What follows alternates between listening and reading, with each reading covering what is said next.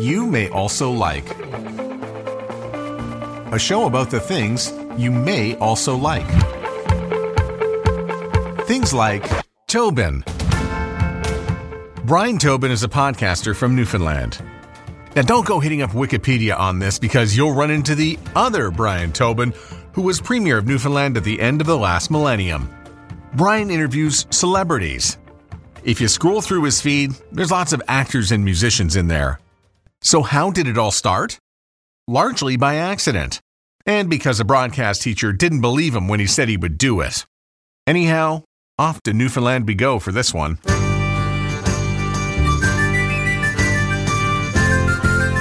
At what age did you know that you wanted to become a broadcaster? I think when I was I know it's 16 or 17, my original goal was to go to like the SNL.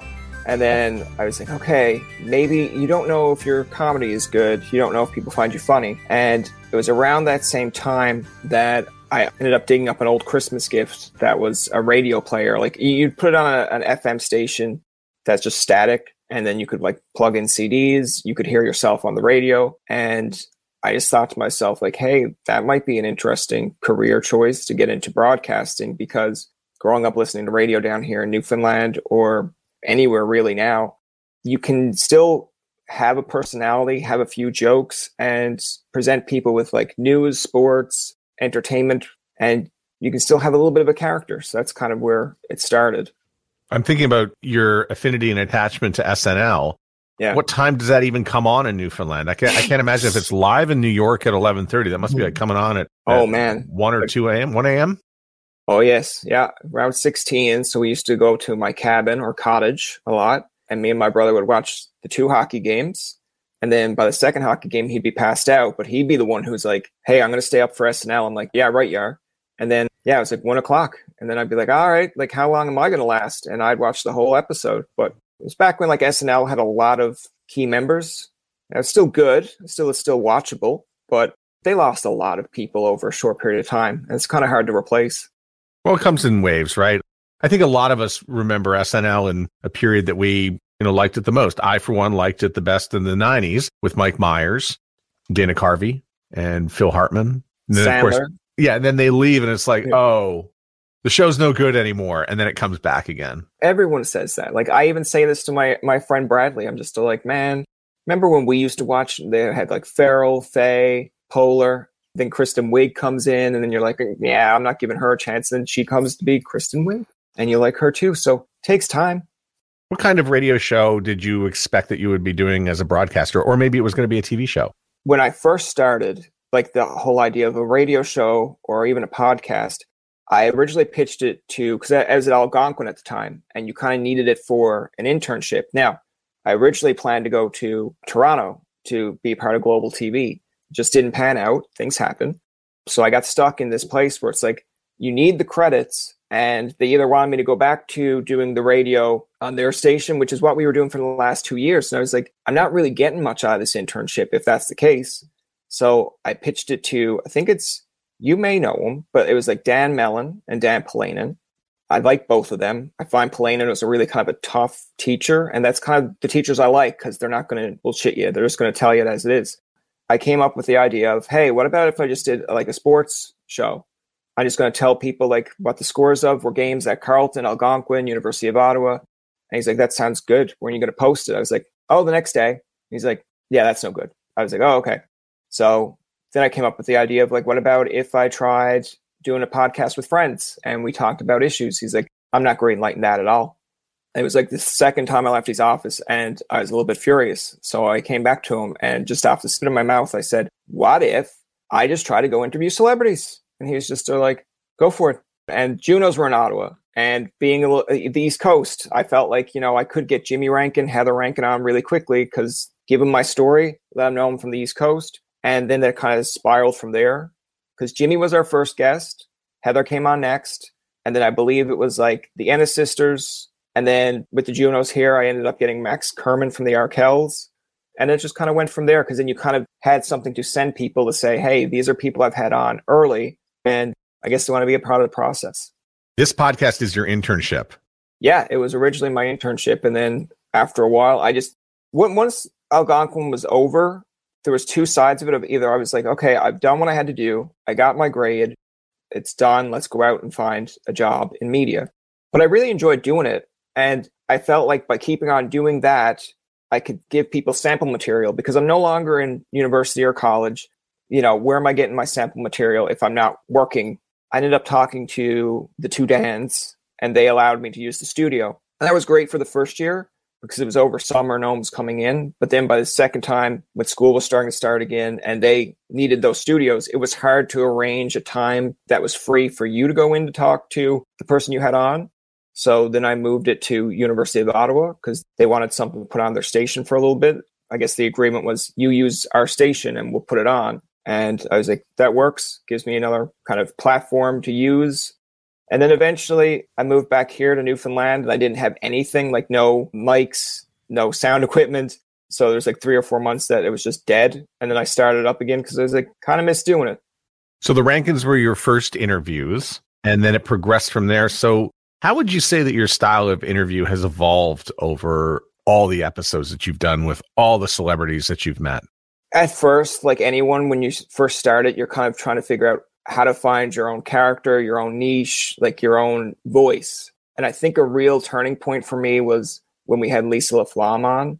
She kind of explained to me like, hey, that's life. Like I started off at University of Ottawa, she said, and like you were trying to find your voice, what your passion is. And I was like, okay, so it's just not me that's struggling to figure this out. Because I think the interview with Max Kerman is the one that I really enjoy going back and listening to because it really kind of turns a dial of how just monotone I sound and how uninterested I sound, even though I thought at the time I'm like totally engaged. Like I'm making a few jokes at my name. He's making a few jokes at me being a Newfoundlander. I'm not taking it seriously, like in terms of like being offended. And my friend goes and listens to it and he's like, it sounds like you're just not interested in the Arkells at all. I was like, let me go listen to it. I'm like, oh my God, it does sound like that. Trying to find a fine line after a while of doing so many interviews and being like, how do I come across friendly, but also like enthusiastic? And yeah, at times let them know like, hey, here's my passion. Here's something that's funny, that's interesting. And you go from there. But it does take a while to really get into that. I guess one would be character, but just getting your own comfortable zone of, okay, this is where I'm comfortable of doing this. And this is where I would never do that. I wouldn't say this in person to somebody. So why am I saying it on this podcast?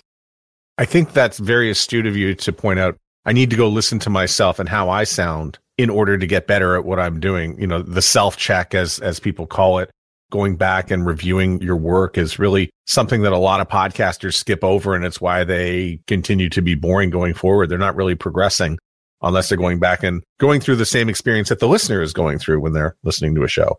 It's tough because I don't think for me and maybe others out there, it's like hearing my own voice. Like when I used to hear my own voice through radio checks at Algonquin, or even if someone was showing you how you sound over the phone, I'm like, man, I sound like a 14-year-old girl. I'm like, I don't like that. It's like some people would call the house and just be like, is your mom there? Or is this Maureen Tobin? And I'm like, no, this is Brian. I'm like, do I actually sound like my mom? Like, okay.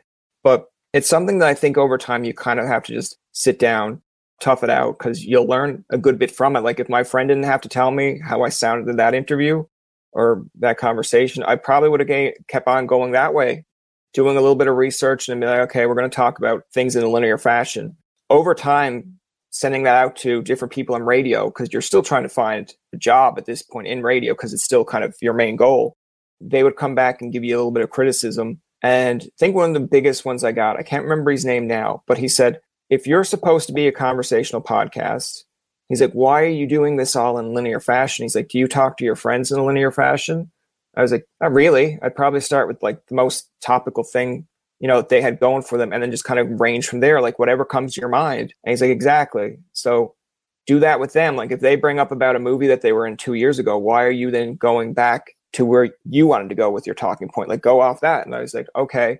And at first I was like, man, that's going to like confuse me. Where am I going with it? But it's right. If you're a conversational podcast, technically how you can do it.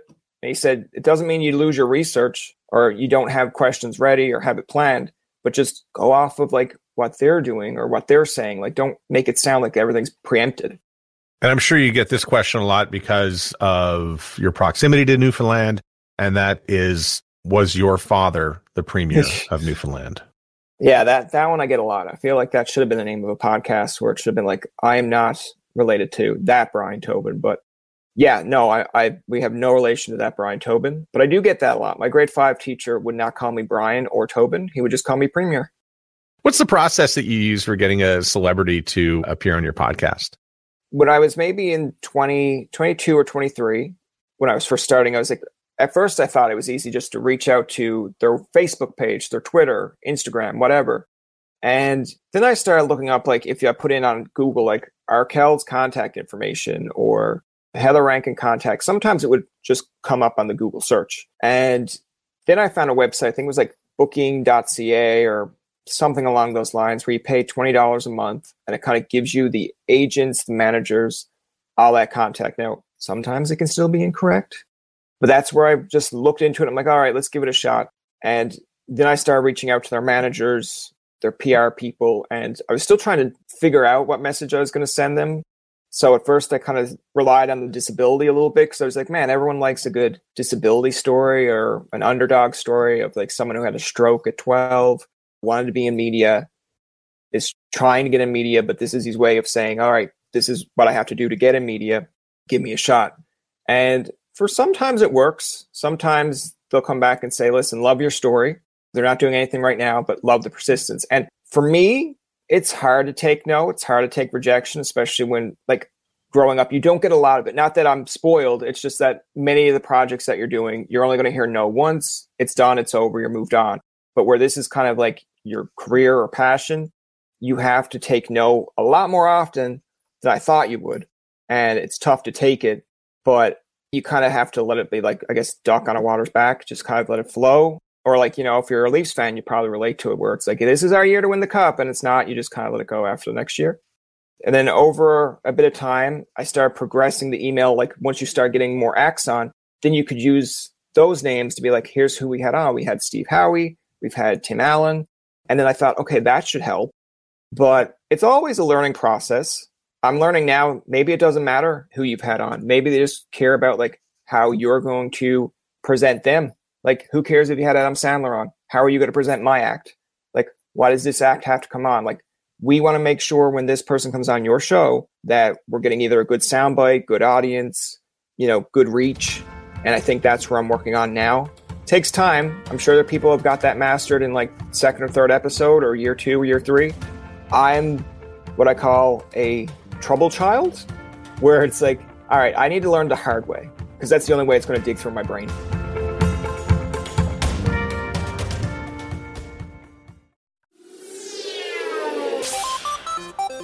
Hi, I'm Steve Yerko. And I'm Tara Sands. Now available from Maji Media is our new podcast, 4 Kids Flashback. 4 Kids is the company who brought you the English dub of Pokemon in the late 90s and so many other shows like Yu-Gi-Oh!, Shaman King, Teenage Mutant Ninja Turtles, Kirby, the infamous One Piece dub, and so many more. We'll be talking to the people who worked at 4 Kids. Actors, directors, writers, editors, producers, engineers, you get the point. And hopefully get the answers to questions both you and I have about the company. I actually worked there as a voice actor on some of the shows. And I was a kid watching the shows and remember way more than Tara does. And thank God for that. Steve is actually a professional storyboard artist, which gives some really unique insights into anime and animation. Subscribe today wherever you get your podcasts. That's the number 4 Kids Flashback. Have you ever thought, I'd love to have a podcast just like this one? Well, I can help. My name is Matt Kundle, and everyone at my company, the Sound Off Podcast Network, had a hand in making this show. Whether it was about the sound, the discoverability, or that you're just enjoying the show, we are all about the detail. If you think you have a podcast in you, reach out to me via email, matt@soundoff.network, or check out the website and become one of the great podcasts we work with at soundoff.network. You may also like Support's Podcasting 2.0, so feel free to send us a boost if you are listening on a newer podcast app. If you don't have one, you can see a full list of them at newpodcastapps.com. You say your show's not your standard Q&A, so how do you make sure that your show is not your standard Q&A? That's fair.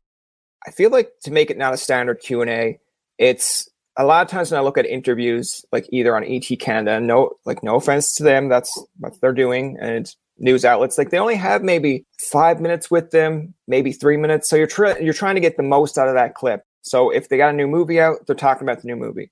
That's it. One shot, done. Now, I've done those before. My interview with Tim Allen was kind of like that, where they only gave me so many minutes. I was cool with that because Tim Allen, loved Tim Allen.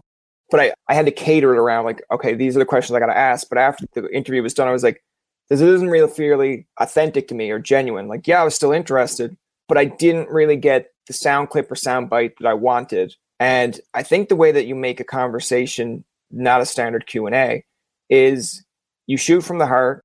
You ask questions that you think, all right, like if they don't like it, that's cool. If they like it, it's fine. Like you kind of have to ruffle some feathers maybe, but I always start interviews or conversations off with people by letting them know if there's a question they don't like, we can skip it. I might still ask it, but like you don't have to answer it because I know people are going to be out there and be like, man, don't you want a good soundbite of a clip that like you really dug into someone? I'm like, no, it's great if you do, but I kind of want to have either a friendship or a conversation with this person so I can have them on again. I don't want it to come across like I'm digging at them, but it doesn't mean I shy away from the question. We had Jodie Sweetin on in a recent episode, and like I asked her at the beginning, like, is it okay if we talk about your mental health, like the drug addictions that you overcame? And she talks about it anyway. So she was totally fine with it. Now, I didn't dive too hard into her, but I did mention about, and this might age me a little bit, but I did honestly say to her, there was a point in time that I felt in Jodie Sweetin's case that she was going to go down the same road as the girl from Different Strokes, where I think Howard had her on and asked her to do a drug test. And I thought, I was like, when I was younger, I was like, man, that's going to be like Jodie. Jodie's going to walk down that road. And I told her that, but that's how I think you make things more conversation. Like you speak from the heart, you explain to someone like what exactly you're thinking, and you go from there. Like worst case scenario is if they get offended or if they're mad, you just apologize. Like it's not to be rude or mean. How many members of Full House have you had on? If you include the actual like episodes themselves, I had Bob Saget, John Stamos, Jodie Sweetin, and then Dave Coulier joined John Stamos' episode at the end. And this is where it becomes conversational, where you probably don't get this in an interview. It was my birthday, so I felt like, I was going to reach anyway. Stamos sang me a happy birthday at the beginning, which I thought was kind of cool. But I said to Stamos, I was like, all right, John, before we ended this off, I'm like, I've had Bob on, I've got you on. I'm like, man, I can't get a Coulier. I'm like, I'm trying to get Coulier. And then he kind of laughed. He's like, hold on, I have three of us. Coulier is the one you can't get. And I'm like, yeah, I know. You think Coulier would be like the easiest one to get. And I'm like, I'm a Detroit fan. You think that would appeal to him because I think he's born in Michigan and he goes for Detroit as well. And he does a whole bunch of stuff that involves hockey. So he came on and they had a chat about how Stamos didn't know hockey. But yeah, I haven't had Dave fully on in his own episode, but I think it's about maybe four members. So when a celebrity death hits you and you've interviewed the person, like the Bob Saget interview that you did, how does that hit you? Because I think when you do an interview and you go through, that 1 hour experience, and you've got the podcast episode that lives in your stream, and an untimely death with Bob Saget, how did you react to it? And how did your listeners react to it? I think there's two sides of it. And again, I'll be honest, like there's a part of you that's very grateful, very happy that you got him on, especially like I do have a story about that that's interesting. But the first part of you is like, okay, I can't believe like we got him on. I'm one of just say, I don't know, there's probably a lot of people that interviewed him, but now you're on that list of someone who's had a conversation with Bob. And then another side of you is kind of like sad, disappointed that you will never have a follow-up with him or, for his fan base or audience that he's gone. Because I thought he was very humble. He was very easygoing to have a conversation with. It just does strike you a little bit differently. I think we mentioned this in Jodie's episode where I have two older brothers. When they mention about a celebrity's death, that they grew up in the 80s. It might sound a little bit rude, but sometimes I'm like, who is that? What did they play? What role are they on that show? I never heard of them. And Bob, for me, was that guy that as soon as I heard about his death, I was kind of like a little bit instantly crushed because I watched him on Full House. I watched him on AFV. He does the voiceover narration for How I Met Your Mother. So in a way, he's kind of been always in my life in different stages. Yeah, it did kind of hit a little bit hard. Now, if we have time, the story I was going to say about Bob is we tried to have Bob on for like 3 or 4 years. I was kind of very like adamant of sending emails, and the guy was still friendly. Like his agent was coming back and be like, hey, he's not doing anything right now. Reach back at this point. And I was like, okay, reach back at this point. Hey, still busy. And then it was around February, March, and I seen him do a podcast about working out with someone in Nova Scotia. And I was like, all right, that's a province over for me. It's not even talking about entertainment. It's talking about working out with Bob Saget. No offense to Bob, but I don't essentially assume Bob Saget and workout. I sent his agent an email, not mad, just like, buddy, come on. He's doing a podcast province over for me. You might not know where Newfoundland is. It's right next door. And then like within maybe 10 minutes, he came back. He's like, stand by. I'm on it, working on it. Going to try to get Bob. There was a part of me that's like, did I just bully my way into an interview, or did like this guy just forget about me? And then was like, oh crap. Like he did ask a while ago, so let's get him on. And then when Bob came on, he was like super friendly, super nice. I think he was like in another country altogether, getting ready to do a movie. And he took the time because it was during COVID. So they were kind of in lockdown too. But my takeaway from that interview, and I've mentioned it to many people that I think maybe it's just me in my own head. The interview's done. Conversation's over. It's easy for an actor just to like click the thing and say, thank you. It was fun. I was like, all right, Bob, we're done. He's like, well, that's nice. He's like, so what are your plans for the day? What are you doing? I'm like, we're done. Like, you don't have to put on this act anymore, Bob. And he's like, no, I'm generally interested. Like, what do you do in Newfoundland? And I was like, well, I don't know what other Newfoundlanders do. I'm like, I'm going to play some PlayStation and play some NHL franchise mode. He's like, oh, that's nice. He's like, so do you have any plans for the weekend? I'm like, dude, like, we're done. Like, and then he just kept going. And I thought it was really nice of him. And at the end of it, he's just like, all right, now I have to go. I'm like, good, because I was ready to go 10 minutes ago. Your podcast is rather successful, but that doesn't mean you can quit your day job. What is your day job? So I work with CRA. So it's like the IRS. Yeah. So like to some people, I'm a good guy. To some people, I'm a villain. Depends on like what you call in for. You know, if you need an account unlocked, I'm pretty sure I'm a good guy. If you need something benefits related, I'm probably a bad guy. Just because you didn't fill out a form or something happened along the way. I'm trying to help you out, but you know how it is. I call Rogers and Bell all the time, and I'm pretty sure they're trying to help me out with something, and you don't have the patience, or you didn't get the answer you wanted, so you let, I don't know, Sally from Toronto get rung up, and then you feel bad after. If you have a soul, you feel bad after. Do you think there's a place for you in broadcasting, or have you just mastered this podcast so much that this is what I'm doing, and I'm a podcaster now, and this is where I'm going forward with all my skills? I still like to find myself in broadcasting at some point, but like it's tough because I don't know a lot about it. Like I know I went to school for it, but in terms of just like sticking around a place, or, you know, like I really wanted to go at Bell at one point at CTV Ottawa, and I did an internship there, and I liked it, but sometimes the newsroom environment wasn't the greatest for me. And with a disability, you got to go to a place that understands your disability, that wants to help with that disability. And even myself, I'm trying to like figure out like, how do I write something up to let them know what my disability is and explain how I can be successful here. But I really do enjoy podcasting, and I really like that medium. So if I could find a way to balance both, it'd be nice. But I think I've stopped sending out like resumes in the last maybe year and a half, because I've had this job at CRA. This year I got permanent, so I'm grateful for that. What I would suggest you do is take a look at your paycheck you're getting from the government, divide it in two, and then that will be your broadcast paycheck. When you're starting out. Okay. Yeah. If you're passionate about it, if you're driven, and this is where you want to go, I feel like I'd be doing an underservice to myself if I didn't give it a try. Now, does it mean I'm going to be successful at it? No, it's no guarantee, but I'd like to say, all right, I gave it a try, a fair shot. And if it worked out, great. I know pay is important, especially this time, like, especially the years that go by, things go up in price. But I feel like if you go to work and you like what you do, you're not really like, it sounds silly, but pay doesn't really matter. Like, it's something that you enjoy doing and you're getting paid for it regardless. Who do you want to interview on the show? One fellow that I really like to interview, because it's a guy that I admire, Conan O'Brien, just because I don't keep a lot of information, like, quotes, inspirational stuff that you want to kind of keep in your head that you kind of quote to your friends as mumbo jumbo or stuff you believe in. I watched Conan's Tonight Show. I wasn't into his late night show because I was still young, but my brother got me into his Tonight Show. And as I grew up, I was like, bad move to LA. Would have kept him in New York. But I loved it. I love the Tonight Show. I love Conan's sense of how he does interviews, his self-humor. And I think he'd be a good guest to have on. I keep always going back to the quote now. I'm terrible for doing it myself, but I'll say it to other people, where it's like the one where he talks about trying hard and like, if you try hard in life, good things will happen. And I used to have it memorized. Over time, I've kind of forgot it, but I really like that, because here he is at the pinnacle of like NBC kind of kicking him out the door. And he could have done anything in the world that he wanted to on air. Like, I mean, I know he makes jokes about, like, here's this great painting that we have that NBC paid for. And then he tells people, like, they didn't actually pay for it and could have kicked him in the nads on the way out. But he didn't. He chose the high road. And I kind of respect him for that. Now, he did throw in a few digs that I like you can do anything you want in life as long as Jay Leno wants to do it too. I thought that was kind of humorous. That's one guy that I really admire and would love to have on. And I've been trying. It's not easy. Hey, Brian, congratulations on the success of your podcast. Not your standard Q&A, but you've done a great job with it. This is probably the most successful intern project I've ever seen. I have to sometimes remember that myself. But you got to remember that things take time.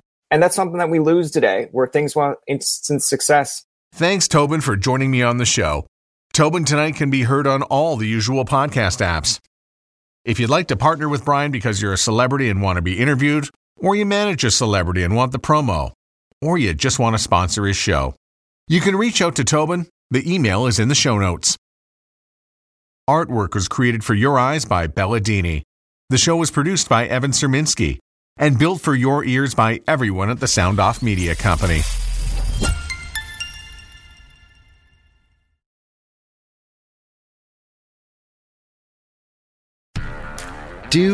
Did, Will, the Story of People podcast is now available on the Crier Media Network. The first 5 episodes are here and feature some incredible guests that fit into one or all 3 of those categories. Ready?